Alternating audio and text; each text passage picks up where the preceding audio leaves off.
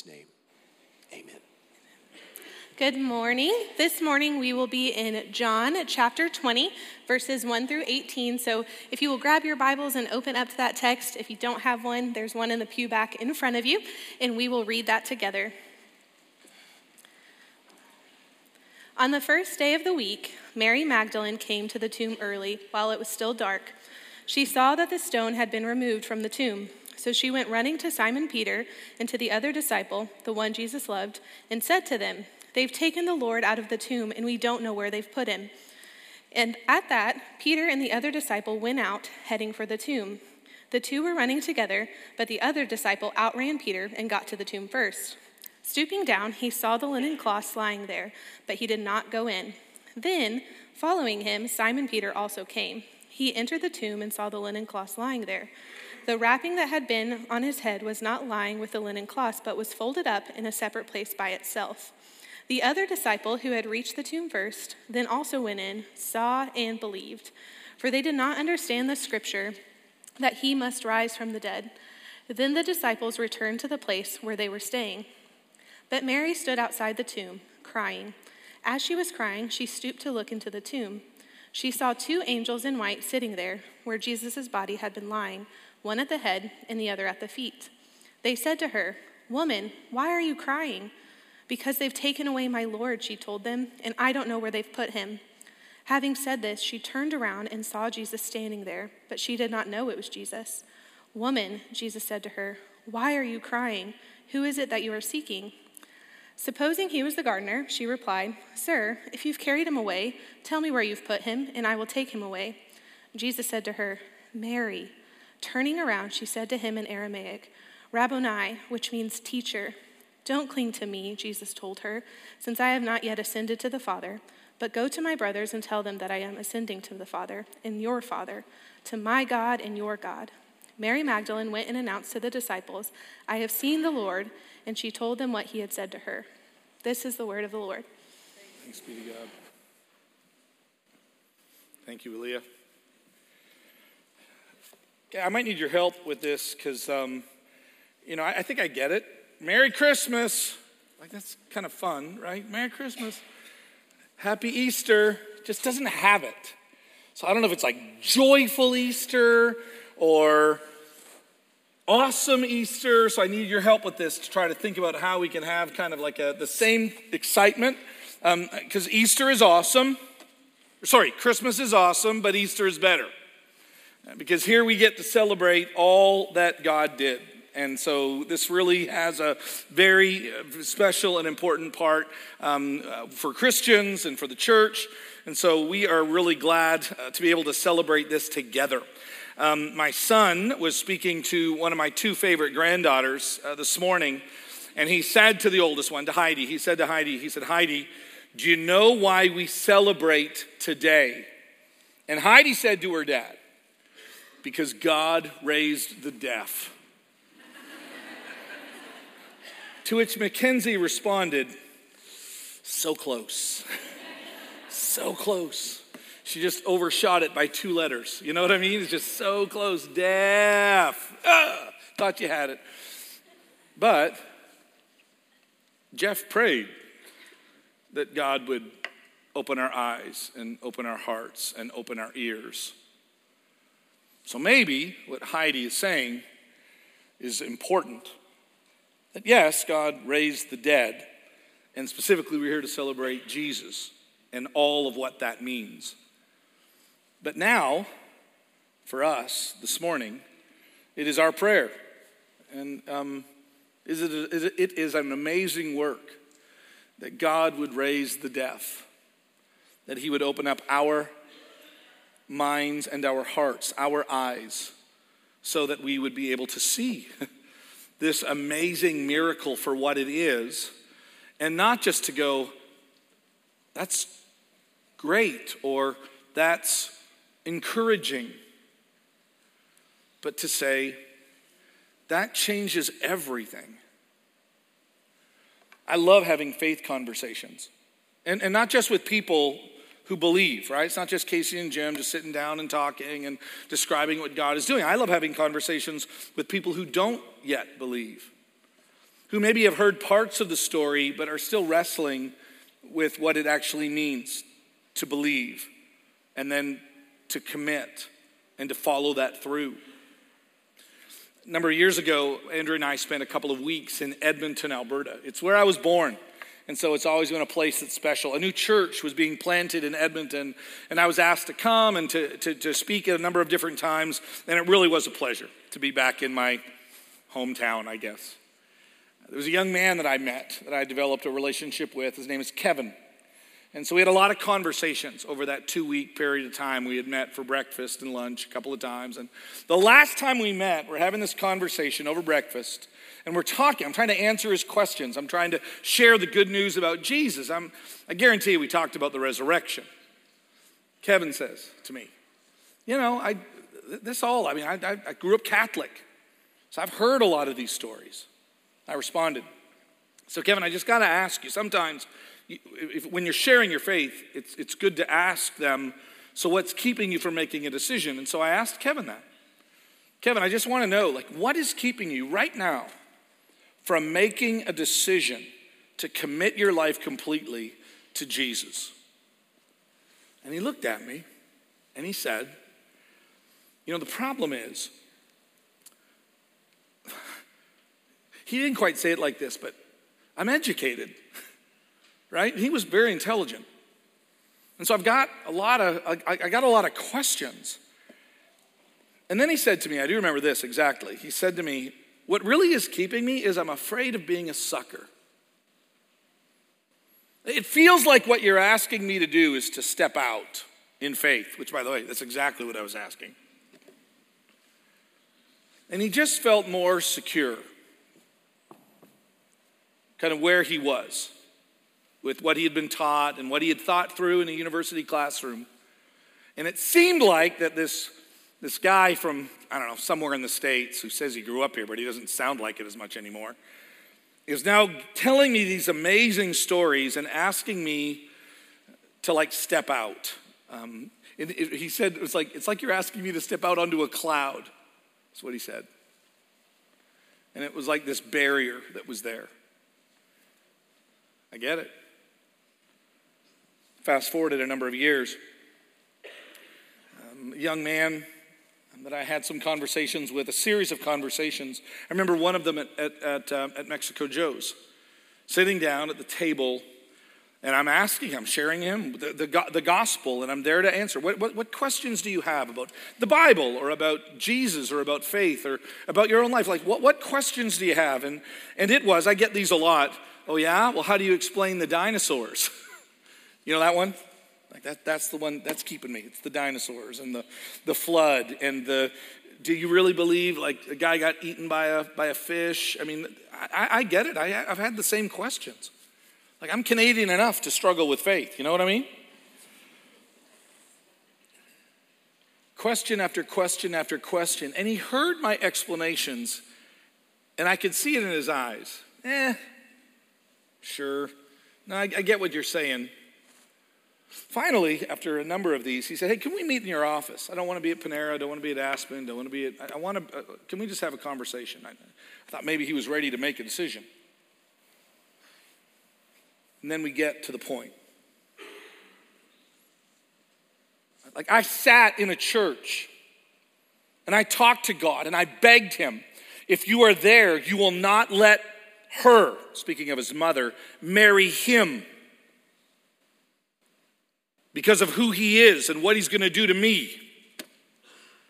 And if you're there and you can hear me, do something. And he did nothing. For him, it wasn't dinosaurs or floods or fish eating people. It was this weight on his heart and on his mind that became this barrier. It wasn't as much intellectual, although I'm sure that was there too, but it was emotional. It was so real to him. He just couldn't come to grips with the issues of faith in light of what had happened to him. Those two did not fit.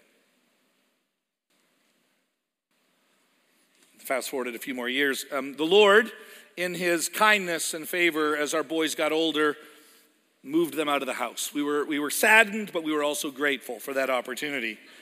And then we decided that if that's what the Lord was going to do, then we were going to find new sons. And so Andrew and I spent a number of years having different young men that had been from other parts of the world that were visiting here in Stillwater, one from Germany, one from Switzerland, one from Mexico, and then one from Saudi Arabia. Saudi Arabia. Didn't grow up in a Christian home. And we had a lot of conversations. I remember the first time when he moved in, first few days, I said, listen, you do know what I do, right? Actually, here's how I should have said it. You do know who I am, right? Like I'm a follower of Jesus Christ. And so I said to him, I said, I think we're going to have a great time together. We really are, but I promise you, like Andrew and I have invited you into our home so that we can share the good news of Jesus Christ so that you might commit your life to him and find eternal life, hope, and peace because Jesus Christ was raised from the dead. And he went, but you'll be respectful, right? And I said, yeah, that's part of being a Christian too. He said, no, let's do this. I'm like, okay. It's on like Donkey Kong, like I'm ready to do this. And we still do to this day, have a great relationship with one another. And so we're having conversations. He's sharing his faith to me, and I'm sharing my faith to him. And after we had lived together for about 3 or 4 years, one of those moments where I'm ready to ask that kind of question, what is keeping you? But he beat me to the punch. And I'll never forget, he says to me, you do know that I'll never believe. I'll never believe. Like no matter what you say, like I'll never believe what you're saying. Now, by the way, it's easy for me to go, what is wrong with you? Why don't you do this? What kind of sin is in your life? But I in my mind, I kind of put myself in his shoes. Like he has to move back to Saudi Arabia. Like he has to go back to a family where none of them, to a city where virtually none of them. So what the Lord is asking of him is immense. You do know that I won't believe, right? And I said to him, I think that might be true.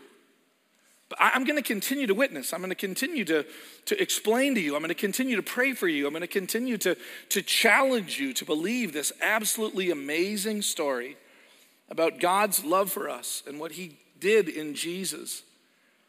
And I am going to continue to do this as long as I have breath and as long as we have a relationship. This is what I'm going to do. And then I said to him, you do know that the Bible says that the Bible says actually why you might not believe. He's like, what? It says that in there about me? I'm like, yeah, it does. The Bible describes people. I showed him. The Bible describes people who are bent on their own way. Who, not for intellectual or emotional reasons, but almost more of a cultural reason. Just kind of dig their heels in. I'm not giving up. Not giving up everything I've known to be true for something new. What I love about those 3 stories in my life, even though they have had, and time is not done, different situations, and they've solicited, even in my own thinking and in my own prayer life, a number of different ideas and thoughts. It really kind of lands like where the scripture lands. It describes life in the Bible, which I know this might be strange for you, but I think what the Bible actually teaches quite strongly is that believing is difficult. Believing is difficult. It's not super easy. The Bible doesn't describe like believing in God and being faithful to God and following God as this easy thing. Instead, there are some pretty powerful and revealing conversations about how difficult it can actually be. I know we look and go, how do you listen to a talking snake? I know that you and I spend a moment and just go, how? Pharaoh, after seeing all of those things, I don't understand. Why is it that you don't just admit it? I don't get it. I mean, if I were to see those miracles, there's no way I would still. No, but the Bible describes, whether you're Pharaoh or even the children of Israel, who watched all that happened, who knew what it was like to taste and eat that the Lord is good, literally with manna and quail. And yet, for them, believing is just so hard. And a lot of you right now know exactly what I'm talking about. Like, you've got obstacles. Honestly, it is kind of funny, but it's not funny, ha-ha. It's funny, isn't that interesting? Well, what about the dinosaurs? There's something, how many of you have wondered about the dinosaurs? How many of you have looked for the dinosaurs? Yeah, literally, I come from a part in Alberta where there's lots of dinosaur bones. I get it. Every time I go to this museum, I'm always thinking, it would be so much more helpful if there was just, Genesis chapter 6b, and then the dinosaurs also drowned. Like that would have been helpful. Although I got to sneak this in. This was not in the first. See, coming second service, there's more of you. So I got, I'm going to add this little piece. It was interesting. I was at that museum one time, and I'm listening to this guide who's not a believer. Again, not a believer. And we're describing some things. And here's what he literally said to me. Yeah, we found all of these bones and all of these dinosaur bones kind of up on this high level of this mountain. And the part that's absolutely amazing is that it was just really, really weird that we found this many bones on kind of near kind of high up a mountain. And it looks like it happened during some kind of like flood type thing. But as far as we know, we don't have any record of a flood. And I'm just literally going, are you kidding me? Literally, he just kept going. I remember just kind of leaning up. I know of a story if any of you guys want to hear about it. I mean, I don't know. I know you're Canadian, but can I tell you a story about, I'm not kidding. Like, it was crazy. So that's where the dinosaur, anyway, reel it in. So we have these questions in the Bible, and why Pharaoh doubled down is not because he didn't believe those miracles were true. I'm still not giving up what's mine. I'm not giving it up. You're not taking my kingdom from me. And that's why believing is not like it's not just I got to think this through. And by the way, it's so much more than I really got to feel it. It's a whole body experience. And believing is, by its nature, incredibly difficult. I think one of the problems that we have, right? That's why it's interesting. Looking at rich people, Jesus says, yeah, they're going to really struggle with this. And it's impossible. But with God, all things are possible. But yeah, it's going to be really, really hard for rich people. He says to somebody else who's really, really super intelligent, unless you become like a child. It's interesting, both of those things with the wealthy and with the grown up, it's because I don't know how you ever have faith or grow in your faith without a profound sense of humility. It's literally admitting I'm not God, and it's not my kingdom. And that's hard. I think that's why believing is hard. I also think believing can be very, very hard because sometimes when preachers talk about it, or maybe when your mom and dad talked about it, it was like an on and off switch. Like you don't have it and then you have it. Which, by the way, I think is in part true. I think there is unbelieving and believing. The problem is that to go from unbelieving to believing itself is a wonderful gift of God. But it's not on off. It's off. And then I think it's on. And then it's on more. And it gets brighter and brighter and brighter.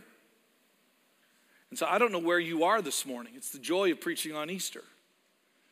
Is I don't know if you're sitting there and you've got intellectual objections. I don't know if you've got some kind of emotional difficulties that are keeping you back.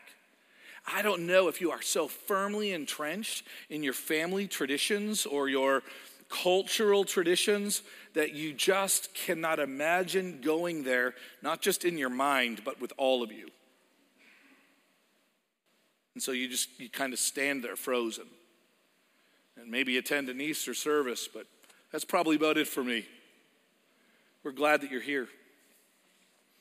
And we want to share with you the good news about Jesus. As Jeff said, that we are remembering on this Memorial Day of all the great memorial days, that he's no longer dead. And that Jesus Christ has in fact been raised from the dead, and that changes everything.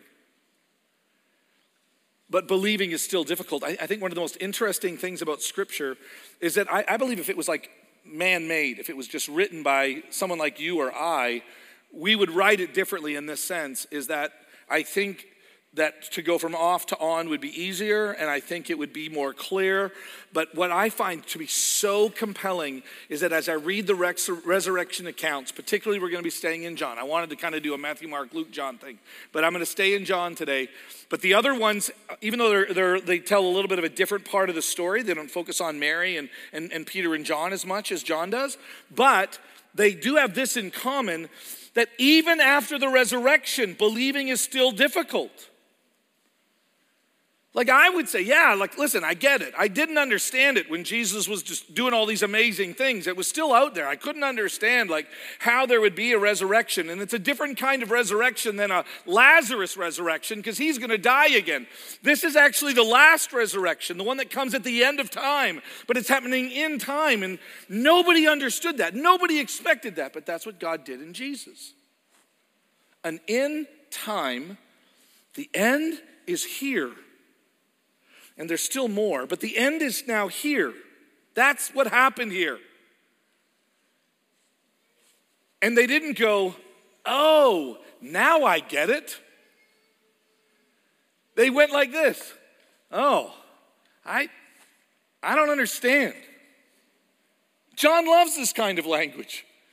The only way you talk like this about yourselves and those around you. And remember, this is written down during a time when these are now the leaders of the church. Wouldn't you be tempted to make it look like you got it? Especially after the resurrection? Listen to this language. We're going to go through the text. Look at verse 2. This is Mary. She goes to the tomb because she wants to help out. It's her obligation. Verse 2. This is what she says. She runs back to the disciples. They've taken the Lord out of the tomb, and we don't know where they put him. Here's all she knows. The tomb's empty. She doesn't go, oh, he said he'd be resurrected.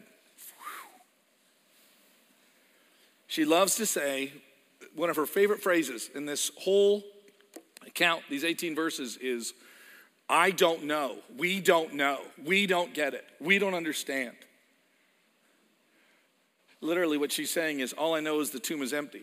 If you read the text, she didn't even go fully in. She just saw the stone was moved, and so she ran away. He's gone. I'm just confused. Look at verses 8 and 9. So then the disciples run, Peter and John outruns Peter. And they get there. The other disciple, that would be John, who had reached the tomb first, also went in, saw, and believed. Okay, there it is. There's belief. No. Keep reading. For they did not yet understand. You got to be careful with the word like belief in the Bible. Because belief in the Bible is always contextually.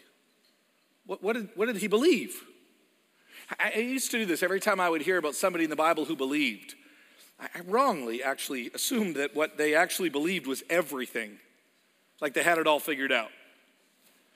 Like a man that brings his son to Jesus. Can you make him better? Do you believe? Well, I kind of believe, but I got a lot of unbelief. Will you help me in my unbelief? All he really believes about Jesus, I believe you can make my son better. The woman that ran up to Jesus, I just want to touch him. What did she believe? Jesus turns. Who touched me? What are you saying? There's a crowd all around you. No. Somebody touched me with faith. And he begins to talk to her. And he says this, your faith has, and it's a very interesting term. I love this term. Your faith has, it could be translated, rescued you. Your faith has healed you.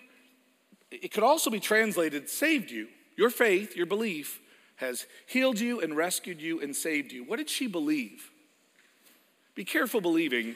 The woman believed that Jesus was born of a virgin in Bethlehem, just like the Old Testament promised. And she believed that Jesus would die in her place for her sins. and be raised on the third day. She went up to Jesus, and as far as we can tell, all she really believed was, if I touch him, there is at least something about him that will make me be whole again. And that's happening all through the scriptures. People are encountering Jesus just like you today. People are encountering Jesus with what they know, with what they've heard. That's true of Kevin. That's true of my friend Taysir from Saudi Arabia. That's true of my other friend struggling with it. He's dealing with life and with all that he knows about God, but that's not everything, and he's trying to put all the pieces together. And literally, I think what the woman says to Jesus is, I think you can make me better. I kind of played in my mind's eye, and Jesus doesn't say this, but I know he knows this. He could stoop down to the woman and say, woman, you have no idea how many different ways I could rescue you. You have no idea how many different ways I could heal you. You have no ability to understand, and not because he's upset with her. He just realizes that the conversation is new and the journey is long. Woman, you have no idea that I'm actually here to save you. Not from what you're going through right now. Can you hear this morning? What you think is the most important thing? God, can you just rescue me from that? The young man in my office? Here's what I want God to do. Young man, God can do so much more than just that. I really think, looking at the text, what they believed is that Mary wasn't crazy. He's gone. But they still did not understand that the scriptures say he had to be raised from the dead. They know something is happening, but they don't know what is happening. And maybe that describes what's going on right now in you. I don't know exactly what is happening, but something is happening. I'm still trying to make sense of this. I have a number of different objections, but the reality of Jesus and the hope that I could find in him.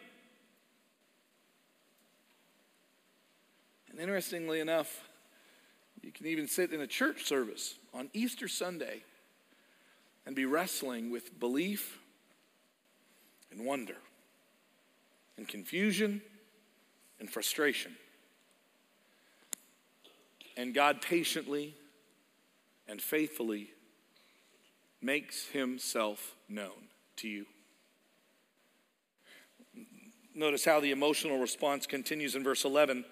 But Mary, after Peter and John are still trying to figure things out, believing part of the story but not understanding what it means, Mary stood outside the tomb crying. Then all of a sudden she encounters Jesus in verse 13. Isn't this interesting? She encounters Jesus. One of the most puzzling things to me about the resurrection accounts, and if you have time, and I promise you have time this afternoon, read in the end of Luke's gospel the encounter that Jesus has with the disciples on the road to Emmaus. Jesus walks with them and talks. He has this really lengthy conversation, and it seems like miraculously he hides his identity from them. So in the end, they're having this ongoing conversation, but they don't have the ability with their eyes. He hasn't quite resurrected the blind. And so they're having this conversation, but they can't, and Jesus is pointing them to the scriptures. He's pointing them to the scriptures. He's pointing them to the scriptures. This is who I am. This is who I am. Don't look here, look here, which, by the way, is one of the reasons why we deal with this so faithfully here, or at least do the best of our ability under the guidance and the direction of the Holy Spirit, because this is where we go. This is where we turn. This is where Jesus directs. Do you see me? Do you get it? Here is Mary talking with Jesus, and she says to her Lord, "They have taken away my Lord," she said to him, "and I don't know where they've put him." Again, he's gone, I believe that, but I have no idea where he is. To Mary, he's still dead. She turned around and she saw Jesus standing there, but she did not know it was Jesus. Verse 14. And then I love this. Supposing he was the gardener, right? Supposing he was the gardener, she replies, "Sir, if you've carried him away, tell me where you've put him, and I will take him away." She was so unable to see him. And I honestly, I don't know exactly why. It's not even the point of the text.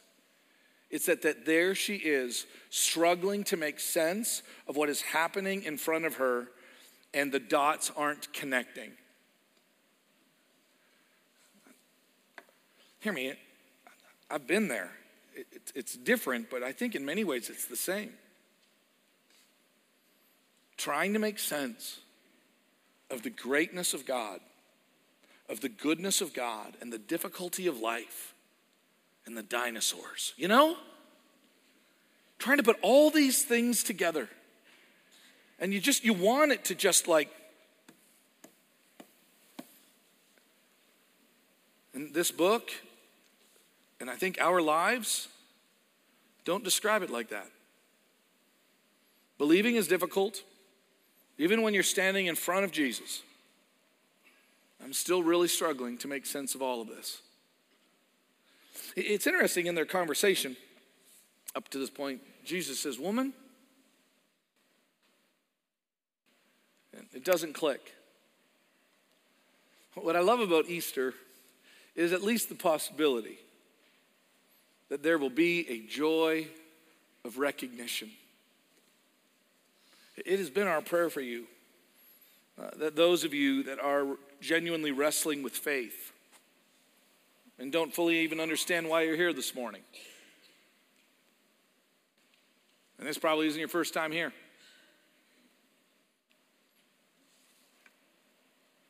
to go from off to on, even though it's dim, that you might believe. You'll still have questions. You're still going to have conversations and work through some things, but I think I believe. That's a lot of times when I have conversations with people, it's not, "I believe." It's a lot of this. Yeah, I think I believe. I think it's real and I think it's genuine, but it's almost like they're still asking a question.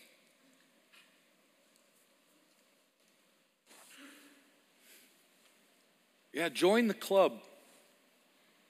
You stand alongside a bunch of amazing followers of Jesus in Scripture. Trying to make sense, we call it the nonsensical, but it's just God's plan.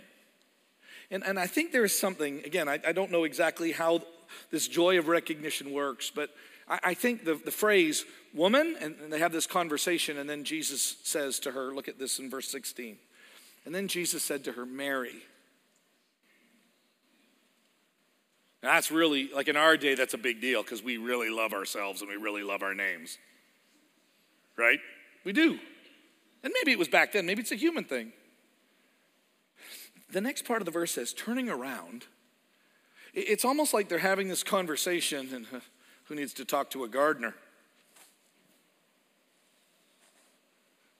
Mary. For some reason, she's still there, which, by the way, is good.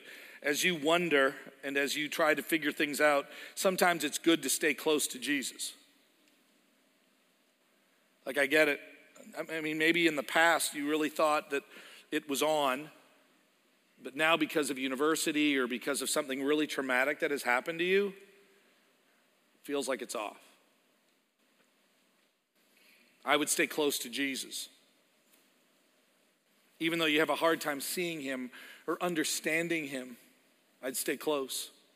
I do know this, he stays close to you. I do know that. Mary, and she turns around, "Rabboni," teacher. It's this joy of recognition. By the way, she still does not fully understand what is happening. "I just know that you're not dead. You look As alive as you've ever been. By the way, he's more alive than he has ever been. Do you know that?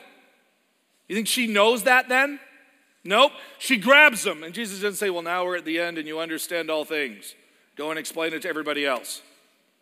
What does he say to her? Yeah, there's so much more. Like, don't cling to me. Like, I need to ascend to the Father. Like, we're not at the end. I'm really excited about all the baptisms we've been having over the last year or so. Aren't you? And the journey has just begun. Jesus calls your name, and you spin around. Lord, Savior, King. But now you have the rest of your life to unpack what that means. Lord, Savior, King.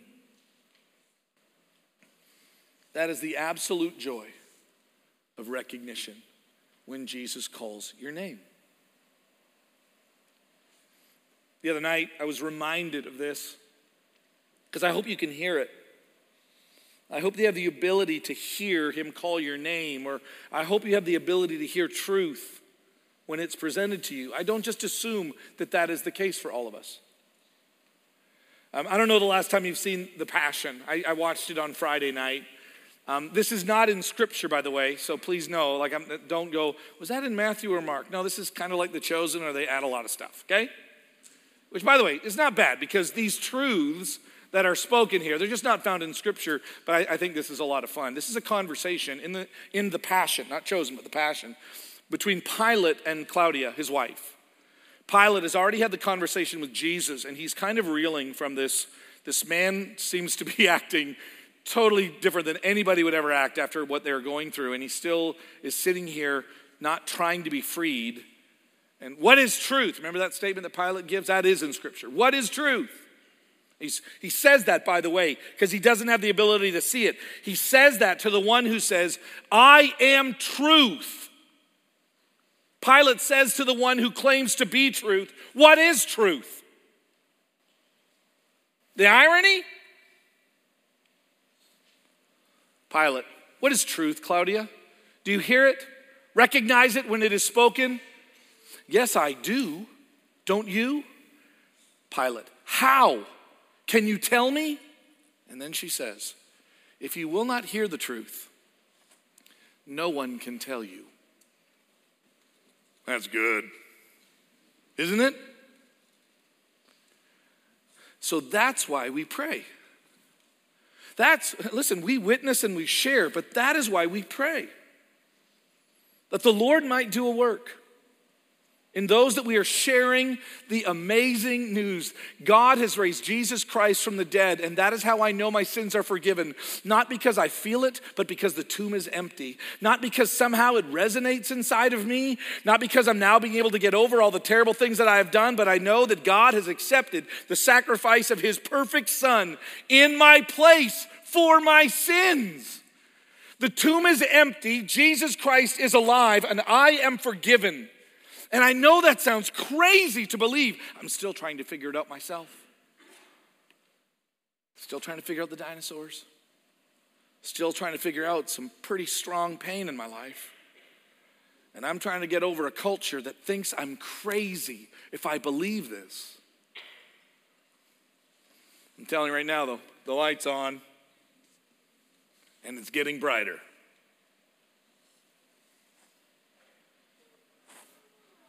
If you will not hear truth, no one can tell you. We're not going to give up. Here's what the resurrection promises, is that it promises the truth. The truth of God's plan of hope for all humanity. And all of that, I believe, is made believable. The resurrection is yet one more, and hear me, it is monumental in terms of what it proves and what it verifies. But it does not, it still requires faith. For that is the only way in which we can please God. And I pray this morning that that it resides in you. I pray to God that it resides in you. I beg that it resides in you. Hear me. What is keeping you today from accepting this incredible gift, which is made true and believable? I would argue so strongly in the fact that Jesus Christ has been raised from the dead, and you can have peace with God. I pray that's where you're at today. That we can begin the conversation, but we say this, let us continue the faith conversation. That conversation goes on and on and on and on. I'm going to close by just giving you 4 words. You might want to write these down, but the good news is I'm going to repeat them, so it'll be pretty easy.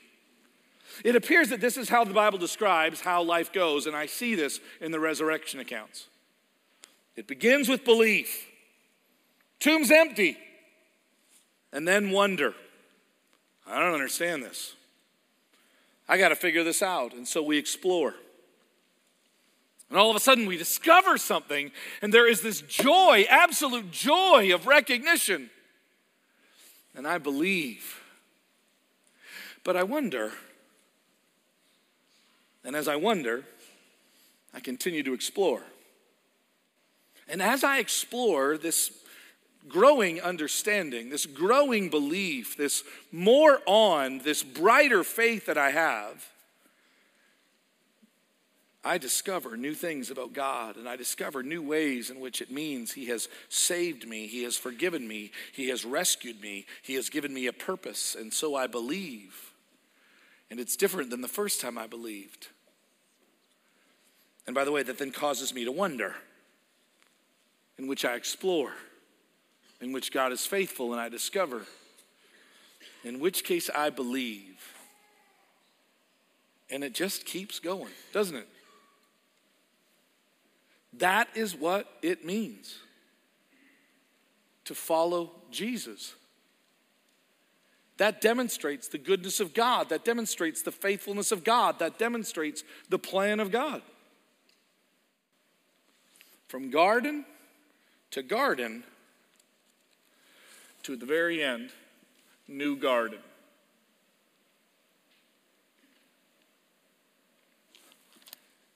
And so we respond. We do this in a couple of ways. I'm going to ask our servers to go back. How many of you guys remember life before COVID? I know it's hazy, but do you remember it? Well, if you were at Sunnybrook, you would know this. We used to celebrate communion together. Gathering as families, as couples, as life groups, as friends, as Sunday school classes, all around the room. And our servers are now going to come and they're going to place the trays. I know when you walked in, where's the communion? Okay, next week it'll probably be back where it was. But this week we're going to get up and do it differently. We are going to respond over the next 3 songs by coming together throughout the room to say that we believe. And we're here to explore and discover what God has so that we might believe. And I pray that we do so joyfully. And by the way, if you're not a follower of Jesus Christ, then we just ask you at this time to reflect upon God's goodness and how great He is.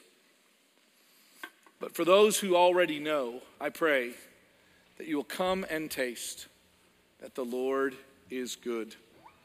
Let us worship.